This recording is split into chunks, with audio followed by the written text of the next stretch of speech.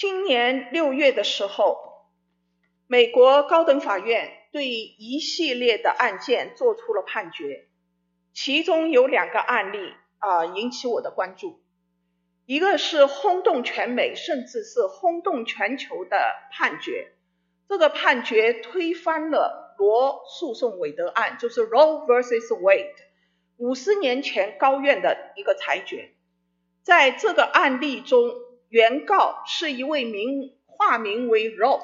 但他的真名叫 Norma McCorvey， 她是德克萨斯州的一名妇女。她10岁的时候和她的闺蜜一起合伙抢劫了加油站的便利店，而不得不翘家离家出逃到一个汽车旅店。后来因为被在汽车旅店工作的一名清洁工撞破这2位仅仅10岁的女孩在房中有同性恋的行为，而被送交到德州的法院。之后就开始了她混乱又充满各种谎言的大半生。当她第3次非婚怀孕的时候，她决意要堕掉胎儿，就编造了一个被一群黑人男子强暴的谎言。后来因为警方调查时查不出任何的证据，在事实面前她不得不承认自己是撒谎，但她坚持要夺去腹中的胎儿，而将当时的德州地区律师 Henry Wade 告上了法庭，并且一直告到最高法院。1973年1月22日，当时的最高法院判决各州法律禁止堕胎为违反宪法。从那以后50年间，美国一直以宪法的名义支持堕胎，但是也就是从1973年以后的每一年，成千上万反对堕胎的民众会自发地走上华盛顿首府的街头，为无辜丧失生命的胎儿呐喊。这就是著名的 March for Life 集会。最高峰的时候，这个集会可以上达几百万人参加。然后今年6月24日，现今的高等法院推翻了这一50年前的裁决，认为妇女堕胎权利并非根植于美国的历史和传统，将是否允许堕胎的决定权交给各州自行裁决。这是第一个引起我关注的案例。第2个引起我关注的案例是在西岸的华盛顿州，一个学区任足球队助理教练的一名退役的海军陆战队员 Joseph Kennedy。 他每次在球赛以后会在球场的50码处做个人安静的祷告，因而吸引了一些学生自愿加入他，他因此被校区停职。在经历了长达6年半的诉讼，而且在这6年多中，他6次要么是败诉，要么是被驳回。到今年6月27日，高等法院判决 Joseph Kennedy 在球场50码处个人安静祷告是宪法赋予的宗教自由的权利。我今天和大家提这2个案例，并非要来探讨美国的宪法，也不是要来探讨如今的高等法院是如何拨乱反正的，而是要我们都能够从这2个案例中看到美国的信仰和道德普遍的衰败已经到怎样严峻的程度。一个以一神信仰，尤其是基督教信仰为建国理念和根基的国家，却让一位普通公民因为在球场上安静地向神祷告而失业，并且6年多求告无门。一个女人生活放纵，嗑药酗酒，与男性或女性都滥交，却不想为自己放荡的行为负上责任，却被高等法院说成是享有宪法保护的选择权。这样的是非颠倒、黑白不分的事情，在如今的美国还少吗？今天我们要来到旧约历史中，一个同样的是神的百姓普遍败坏的时代。我们将看到，即使在那恶贯满盈、黑暗绝望的时代，神仍然借着众先知宣告他救赎人类的心意不改变。神要与那些背离他的百姓立新约。我们将要读到的经文是神借着一位伟大的先知以西结所宣告的新约的实质。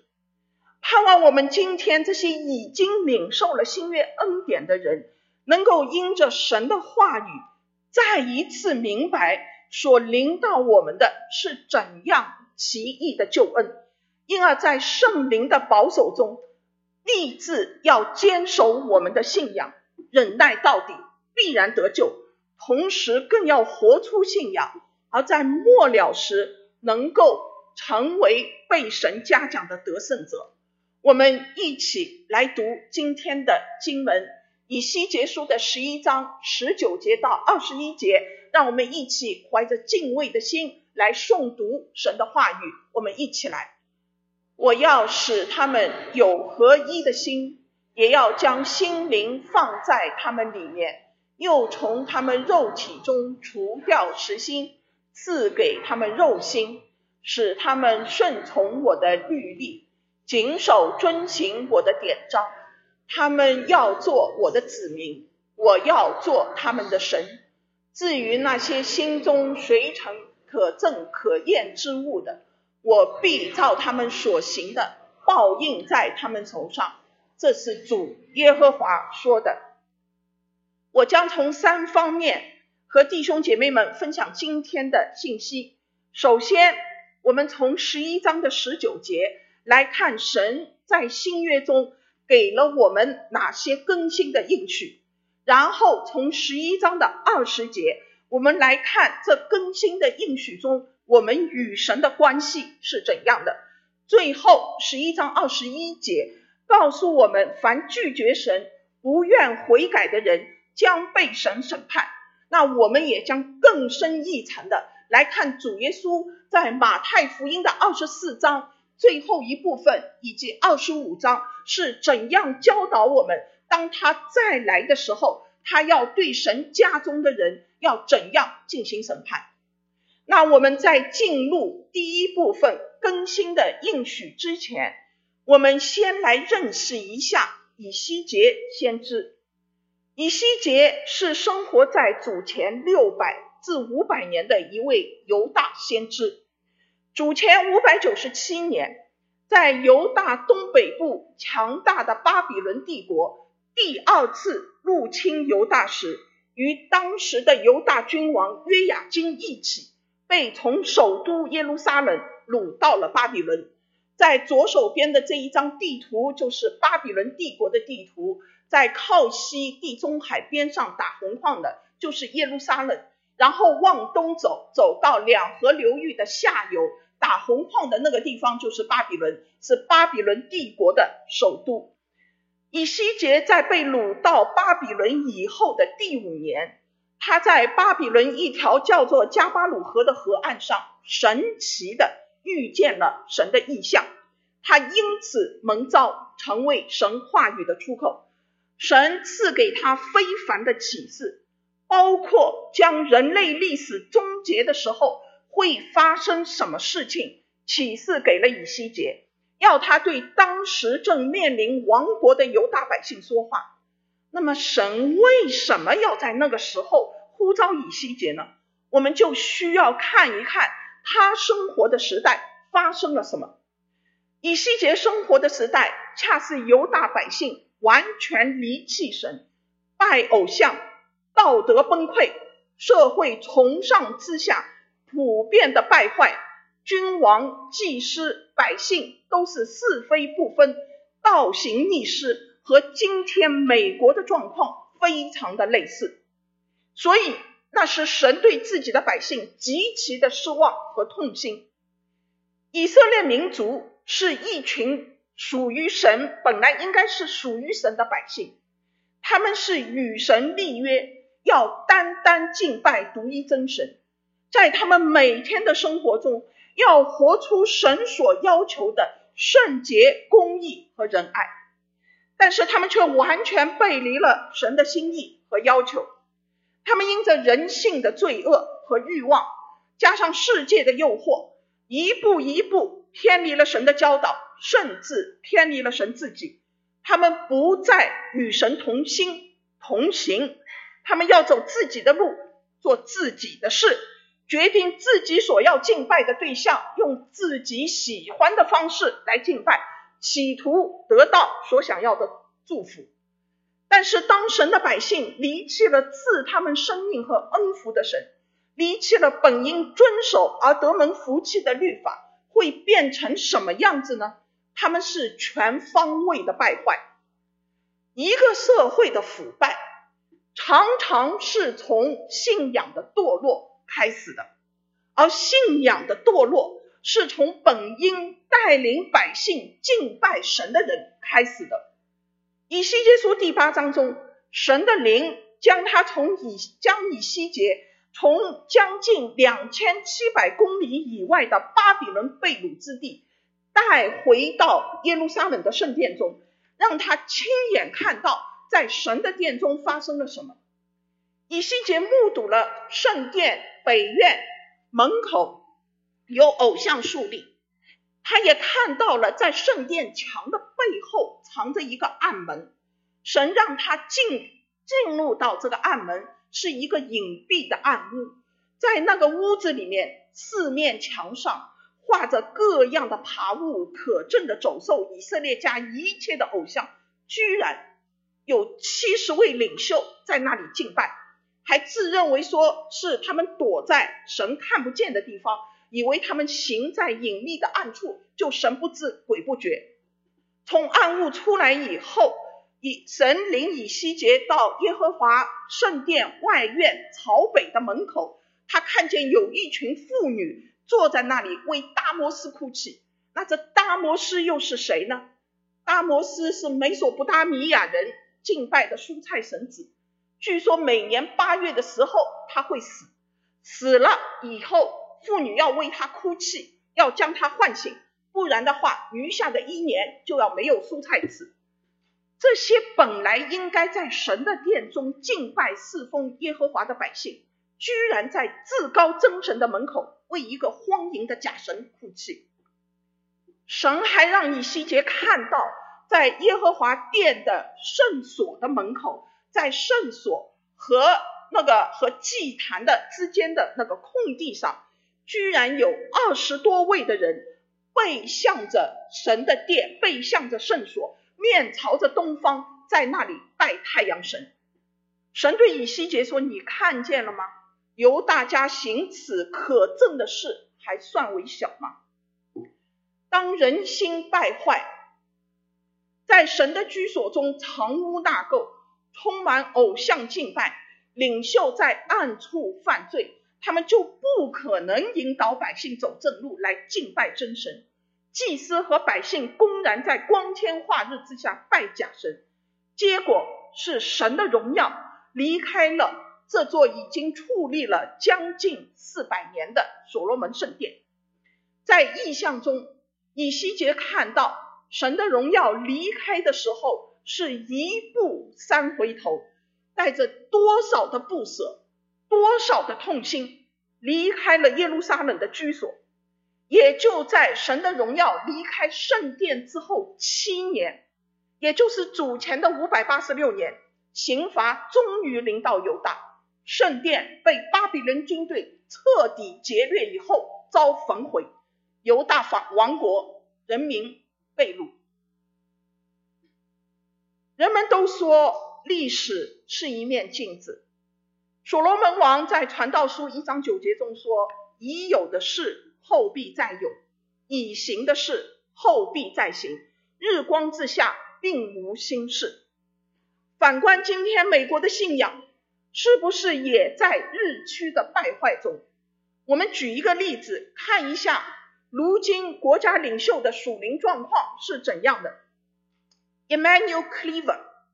城市美以美会 United Methodist Church 一名正式被暗立的牧师，他也是密苏里州民主党在国会众议院里面的一名议员，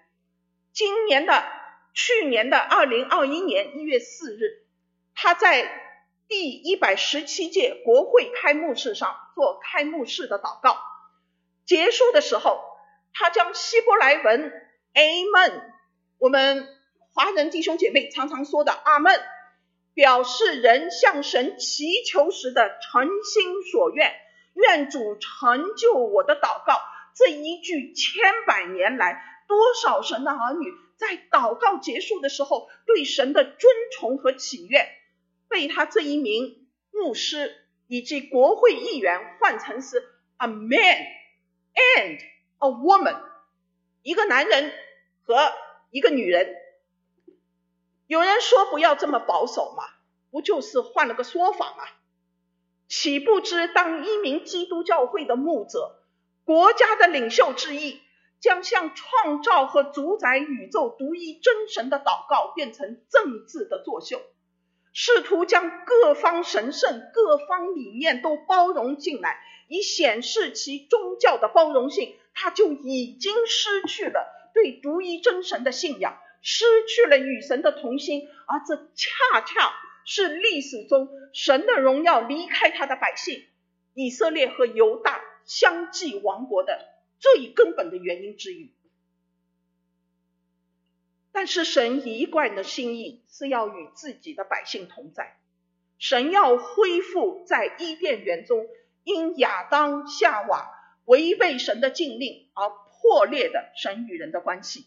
使人与神之间再也没有罪的隔阂，人将与神同心。以西结书的11章19节，虽然中文的和合本翻译成我要使他们有合一的心，似乎在预告以色列民族将不再是一个分裂的民族，但如果你去看希伯来原文 King James 的英文翻译，翻得非常的符合原文。英文翻译 King James Version I will give them one heart， 中文新译本根据 King James 翻译成我要把一颗心赐给他们，意思就是神要赐给人一颗新心，目的是要使人的生命能够焕然一新，是一个新造的人，能够与神同心，因而明白神的心意，活出神美善、恩慈、良善、怜悯、公义、圣洁。以色列民族一再的失败中，我们明白人靠自己是没有办法与神同心的，因为我们天然亚当的生命就是不愿与神同心，悖逆是旧造生命的基因。哪怕像以色列人那样被神拯救，目睹神施行的神迹，亲耳听过神的诫命的教导，仍然会悖逆犯罪，得罪神，败坏堕落，不与神同心。人要与神同心只有一个方法，就是通过神的独生爱子耶稣基督的救赎。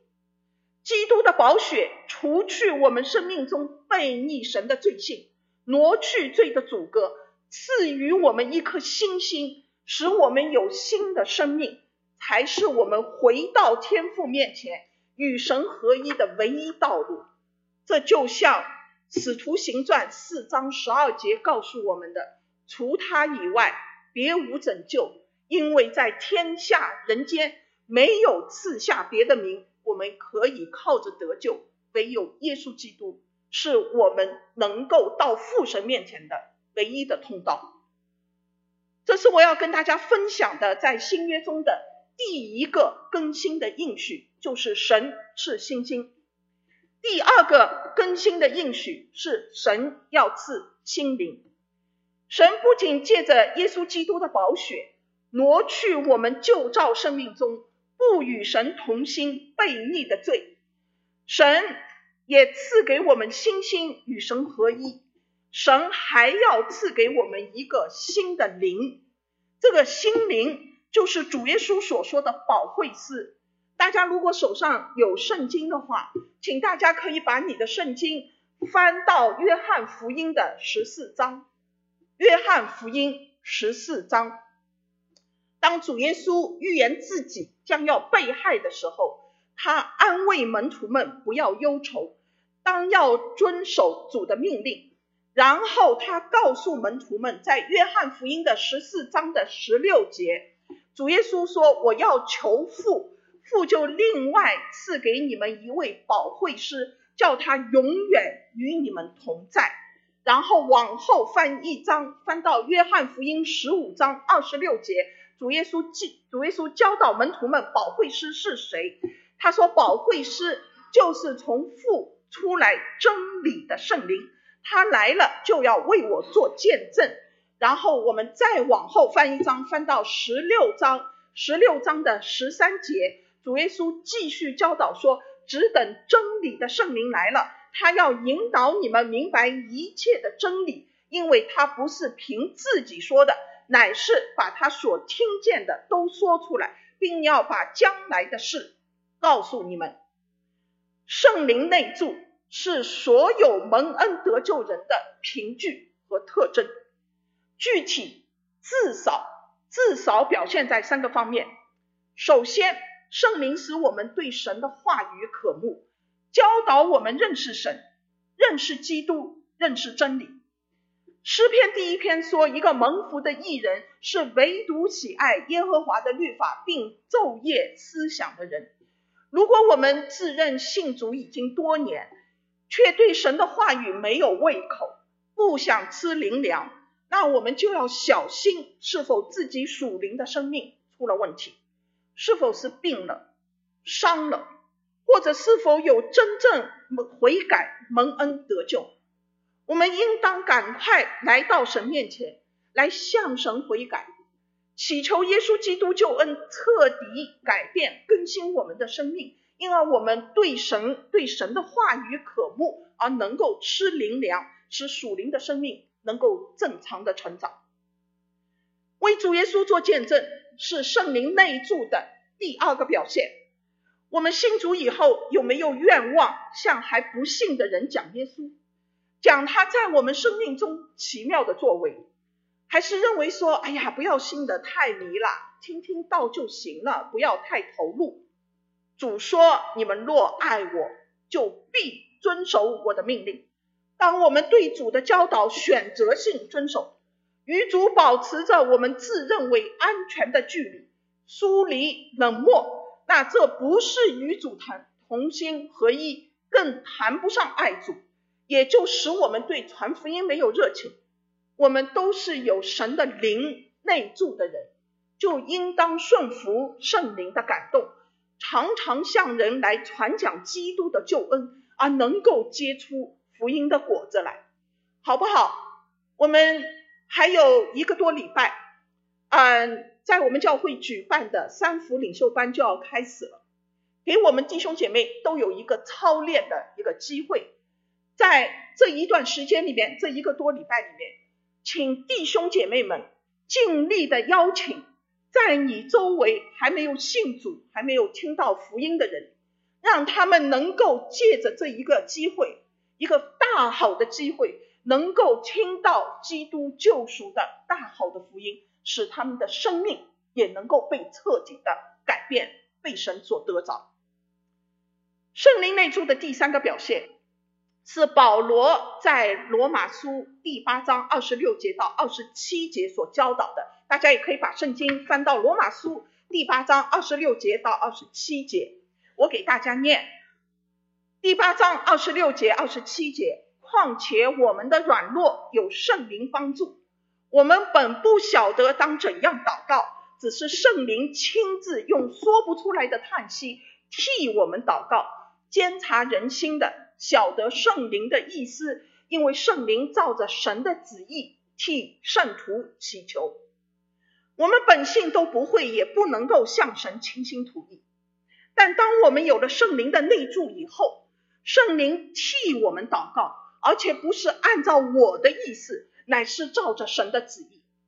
我在参加各个不同教会的聚会时候，常常听到弟兄姐妹们活水涌泉般的祷告，对神的颂赞感恩，在神面前的流泪悔改，也为福音的广传，美国和世界的状况各自教会的事工、肢体的需要，在神面前迫切的祈求。所以不是某某弟兄或者姐妹很会祷告，祷告的确需要很久的操练，但祷告的力量是从圣灵来的。如果我们的祷告枯干，完全没有圣灵的能力，那我们就需要省察一下自己与神的关系是否出了问题。第三个，神对新约中人的应许是除去实心。什么是实心？以西结书的2章4节，神责备当时堕落败坏的犹大百姓，这众子面无羞耻，心里刚硬。刚硬就是如石头一般，是硬的、冷的，没有生命的迹象的。不愿悔改是刚硬的一个表现。在那个时代中，无论神怎样差派自己的仆人向这些百姓宣讲神的责备、警告、挽回，心硬的犹大百姓就是不听、不改、不从，对神的呼唤没有任何的反应。神说要从他们肉体中除掉实心，赐给他们肉心。肉心的表现就是活着的，是跳动的，是有热气的，是有生命力的，对神是有反应的。你我是神眼中仍然怀着实心的人，还是已经得到神所赐予的肉心？神会兴起环境，借着我们的牧者或弟兄姐妹或配偶孩子或成功和失败来向我们喊话。而这将近3年来世界天翻地覆的变化，应该已经唤醒我们的灵，柔软我们的心。我们就应当快快来到神的面前，彻底向神悔改，求神赐我们肉心换实心。我们也只有得到神所赐的肉心，才有可能与神同心。当我们悔改向神，得到神所赐的新心、心灵，以及肉心换实心，而与神同心的时候，我们会愿意按着神的心意而活。当我们因为老我没有受对付，人心的软弱、环境的艰难，或者信仰上的盲点，而造成与神不那么同心的时候，我们会在与神关系的一切事上打折扣，包括参加崇拜、参加小组查经、读经祷告，都可能变成可有可无。对神的话语做选择性的接受，是又一个表现。譬如有人说这是新约的时代了，我们不需要再去读律法了。当我们说这句话的时候，我们要非常的小心，因为其实很可能是因为我们在每天的生活中常常是活不出律法，抵制不了诱惑。我们首先必须明白，整本圣经从创世纪到启示录，没有哪一卷书哪段经文是放在那里做摆设，是不需要读，是可读和可不读的，是放在那里来增加圣经的厚度的，不是。主耶稣他说他来不是要废掉律法，乃是要成全。神的律法是对人永恒的心意，天地都可废去，但律法的一笔一画都不能废去。但是主对新约时代人守律法有更高的要求，就是要重新做起，而不仅仅是外表的行为。法利赛人假冒为善的一个表现，就是由他们来界定如何守律法。律法书上的诫命、律例、典章之外，他们加上他们所认可的条文，并以人所加的规条来论断、控告、定罪他人，这是主耶稣所反对的。所以我们新约的人应该从心里守律法，并要活出律法的精义。律法最大的诫命是什么？律法最大的诫命是什么？爱神，尽心、尽心、尽性、尽意、尽力的爱神。那我们就应该与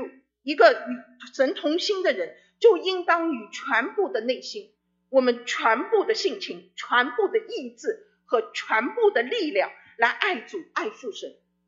认真的敬拜神，认真的读神话语，是我们首先应该做到的。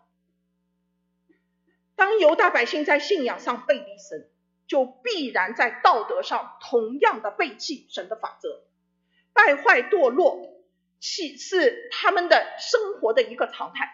吸引以色列和犹大百姓的迦南偶像敬拜有着极其荒淫的宗教仪式，仪式中最残忍的就是向偶像奉献自己的孩子，让自己的孩子经火烧死，献给偶像。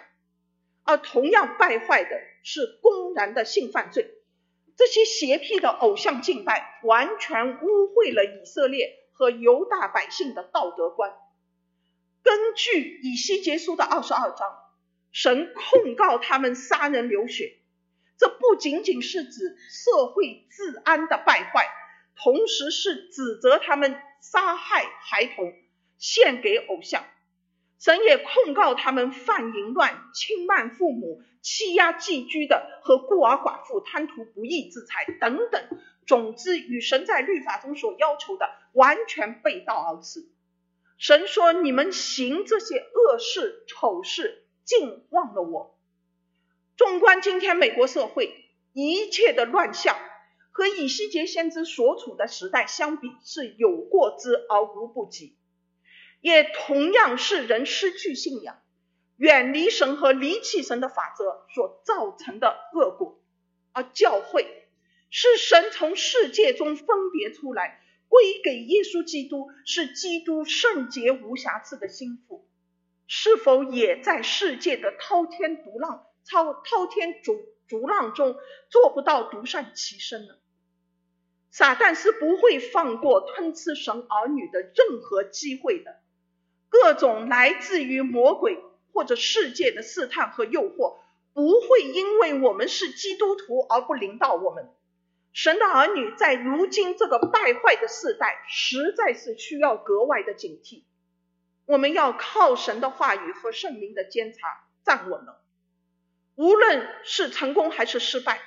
都可能成为我们的软肋和破口，让撒旦可伺机做毁坏、杀害、偷窃的事情。成功的时候可能会产生骄傲的心，觉得我还蛮行的，开始把神撇在一边，不再信靠神，这是我们常常会犯的毛病。同时我们又身处在这个败坏的世界中，各样的诱惑，譬如眼目的情欲啊、肉体的情欲啊、今生的骄傲啊、金钱啊、这个名利啊等等，都会对我们产生影响。那如今的世代，不仅仅弟兄会有可能走偏神的道路，姐妹也要非常的小心，道德败落、偏离神的教导和法则，很有可能也会发生在姐妹的身上，是姐妹中的撒旦的诡计。所以我们都要在神的话语中和圣灵的监察中要非常的警醒，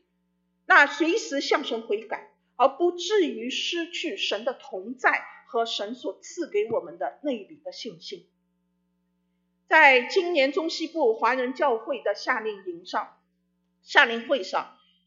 戴光华牧师和我们分享的信息中，一再的告诉我们，神想要一个家。的确，神要与他的所造之物一起享受他的创造。神是我们的神，我们是神的子民，这是神国中最和谐也是最美好的关系。而撒旦从伊甸园开始就没有停止过破坏神与人的合一，他不断的偷窃毁坏，使本按神的形象所造的人失去神的尊荣和属性，也失去爱神敬畏神的心，甚至不认识神，抵挡神，有如一个不认父母、翘家在外、整日胡混的浪荡子，导致生活中可能是一片的狼藉，一地的鸡毛。Calvin Hunt 是居住在纽约城一位年轻英俊的道路建筑工人，他有着一颗善良的心。他偶尔揭示了他的一位邻居米利安。米利安是一位单亲妈妈，独自抚养2个幼儿，但是她常常被她的前夫骚扰殴打，有一次甚至被打昏，是 Calvin 将她送进了医院的急诊室。他们相识以后进而相爱结婚，但他们的生命中都有魔鬼施行毁坏所留下的烙印。他们两人都吸食古柯碱和海洛因。婚后不久，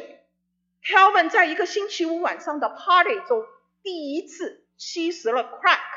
中文翻译为夸克，是一种有着强力的海洛因类的毒品。 Calvin 在接下来的星期五一下班，就将刚到手的$750的这个薪水支票兑换成现金，从毒品贩制中购买了 crack 回家，让米莉安早早的将两个孩子送上床，两人就在厨房里开始吸食 crack， 从此沉迷其中不能自拔。他从原先快乐的模范工人变成一个旷工懒散，整日无精打采的行尸走肉，每周的薪水都被他花在购买毒品上面，分文不带回家，使米莉安和孩子们的生活陷入极大的困境，只能靠政府发放的这个食品补贴，这个食品券来度日。米莉安极度的失望，又惧怕要失去 Calvin 和这个曾给了他温暖和安全感的家，他开始寻求这教会的帮助。在纽约布鲁克林会幕教会，米莉安被主耶稣寻回，一个被这个罪恶世界中撒旦的作为摧残的千疮百孔的灵魂，在基督的爱中被修复。他戒了毒瘾，常听圣诗，更常为 Calvin 祷告。而此时的 Calvin 却在毒瘾中越陷越深，他丢失了工作，又离家出走，甚至情愿睡在他人后院的狗屋中，也不愿回家。因为他完全的被毒品控制，他憎恨米莉安听圣诗，用恶毒的话语咒骂他，嘲讽他。那个时候的人还听录音机，他把录音带从录音机中拽出来，扔到窗外。他也憎恨米莉安带孩子们去教会，但是米莉安却坚持为 Calvin 祷告。一个夜晚，正是会幕教会每周祷告会的时候， Calvin 估摸着米莉安一定是带着孩子们去教会祷告会的，他就偷摸着回到家，洗了个澡，换上干净的衣服，从冰箱中找些食物来果腹。刚想坐下来休息一下，却隐约的听到哭泣声和有人在喊他的名字。于是他跳将起来，在屋中遍寻不得见一个人影，他以为这是一个玩笑，所以在暴怒中他冲出家门，冲向会幕教会，为了证明米莉安和孩子们是否真的在教会的祷告会中。但当他冲进教会大门时，被更大的哭泣声和呼喊声震撼住了。几百个人，我后来看到另外一篇报道，那一天晚上参加会幕教会祷告会的人有500多人，500多人聚集在教会的大堂里，他们在那里含着眼泪，呼喊着 Calvin 的名字，在为 Calvin 祷告，求主耶稣将 Calvin 带进教会的大门，使他能够听到福音，接受耶稣基督的救赎，能够从罪恶的捆绑中得着释放。祷告的人群中就有他在家中遍寻不得而以为听到的是幻觉的妻儿。他整个的人僵在了教会的门口。带领那天祷告会的牧师发现了站在门口的 Calvin， 他马上站上讲台，高声的赞美主说，感谢主，感谢耶稣， Calvin 他来了。 Calvin 在人们的注视和欢呼鼓掌声中，缓缓地走进教会的大门，走向教会通向大堂通向讲台的这个主要的通道。他走到讲台前，扑通双膝跪在地上，开始大声的啜泣。他哭求主耶稣救他脱离死亡，从罪恶中释放他。他说，哦，耶稣，我非常非常非常的需要你。米莉安事后回忆说，看着 Calvin 从教会的门口缓缓走向大堂中央的通道，就好像看着他走进基督的婚礼，新郎主耶稣正耐心的在圣坛前等着他。这就如我们每一位蒙恩得救的弟兄姐妹，在我们每一个人的生命中，在我们旅途的某一点上与主相遇，其实要知道主早已经在那里等候着我们，等待和我们一起走进与他的盟约。此刻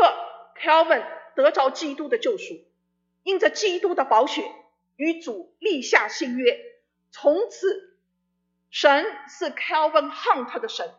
Calvin Hunt 成为了神的儿子。 Calvin 在教会的资助下，在宾州的一所基督教的戒毒所花了6个月的时间戒了毒瘾。回到纽约家中以后，米利安说他是一个完全新造的人。他重新回到建筑工人的行列，和米利安又生了2个孩子。 Calvin 因为他歌唱的恩赐，成了著名的布鲁克林会幕教会合唱团的男高音之一，随团在各地为基督做见证。2009年的12月26日 Calvin 不幸在纽约皇后区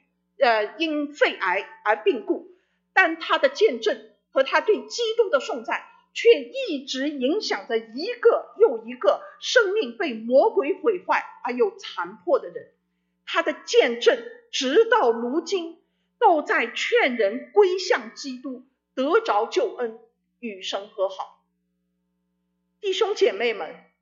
当我们不认识耶稣的时候，魔鬼撒旦同样借着这个世界对我们做了偷窃、杀害、毁坏的工作，在我们的生命中留下了创伤，就如一个一个填不满的窟窿，戒不掉的恶瘾。可能是无法控制的对金钱、情欲、权势的贪恋，或无法遏制的想要与人争竞，凡事要比个高低，绝不能输给别人，因而带出的骄傲、嫉妒、谎言、邪念、诡诈等等一切神所痛恶的恶行。是时候将这一切的恶行和恶瘾钉死在十字架上了，因为基督已经用自己的宝血重价买赎了我们，我们是新造的人。让一切撒旦在我们以往的生命中的破坏，随着旧造的生命被钉死吧。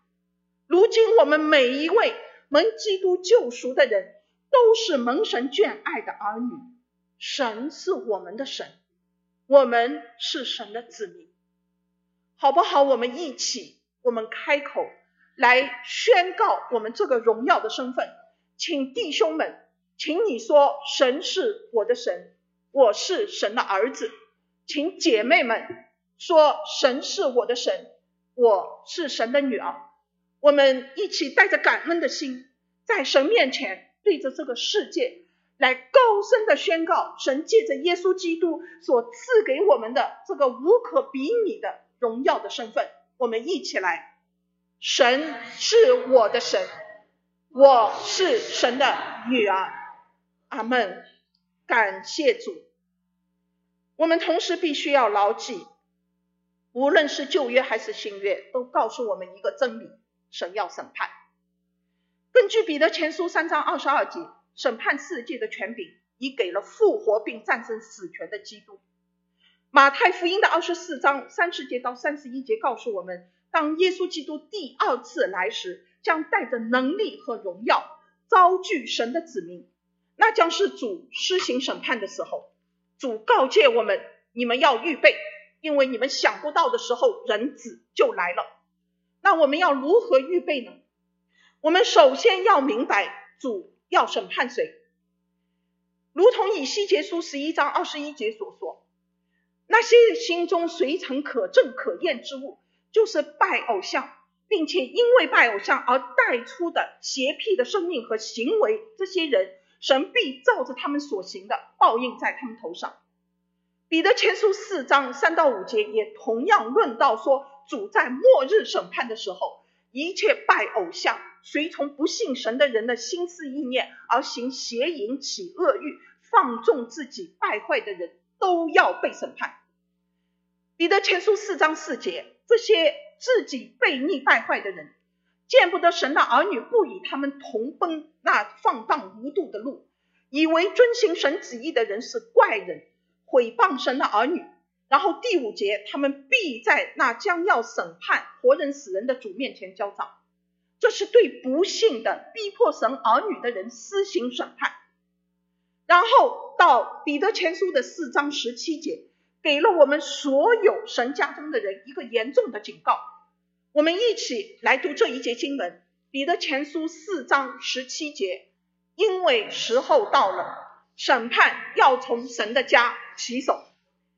的确，这些经文告诉我们，不信福音、不敬虔和作恶的人必然被主审判，这是信心的审判。但是神的儿女将是首先受到审判的一群人。那神要按照什么样的标准来审判呢？在以西结书的11章21节告诉我们，凡是不信的会必照他们因为不信的生命所行出来的报应在他们头上。那对神家中人的审判是用怎样的标准呢？我们一起来读哥林多后书5章第10节，我们一起来。因为我们众人必要在基督的台前显露出来，叫个人按照本身所行的，或善或恶受报。同样的，神将按照我们所行的要来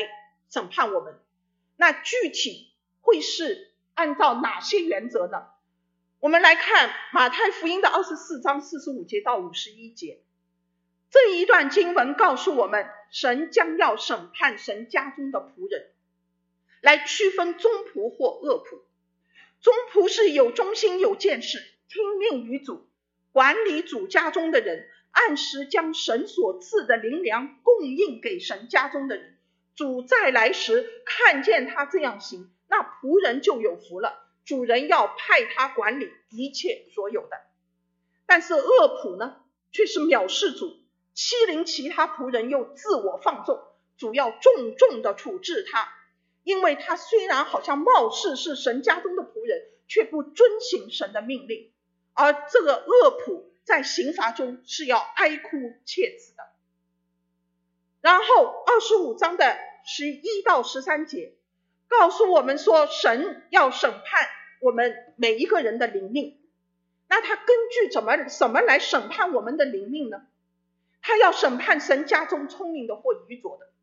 聪明愚拙不是指我们头脑的智商，而是指我们属灵的生命。神家中聪明的人是那些时时保持与主连接，葡萄之子连与基督这棵葡萄树，生命得着喂养，有基督生命的见证，随时准备好了迎接主再来。这样的人是聪明的，当耶稣再来的时候，要与耶稣一同坐席，来享受羔羊的婚宴。但那些从不与主连接，从来都是打盹睡觉，没有活出基督见证的人来，主来的时候才慌慌张张的要做准备。主明明的告诉他们，我不认识你们。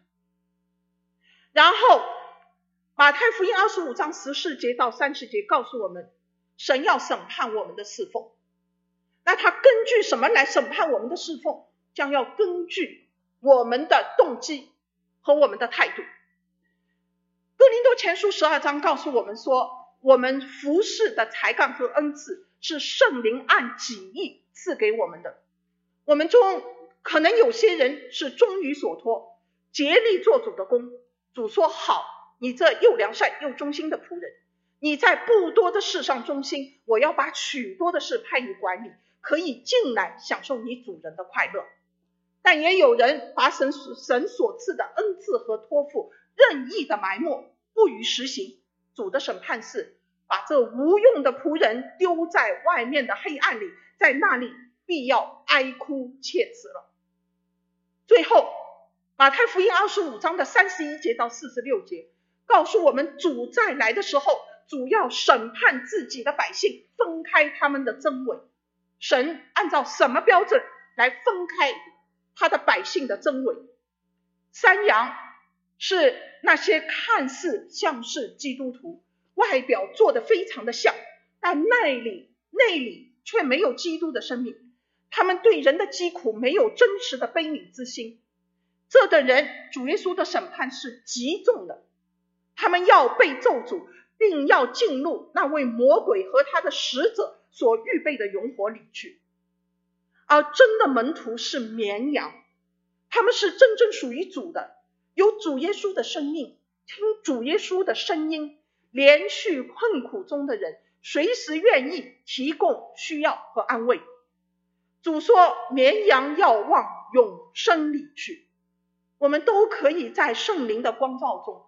看看我们内心有没有对他人的疾苦有着真实无伪的悲悯与恩慈，愿意放下自己，帮助最不起眼又最有需要的人。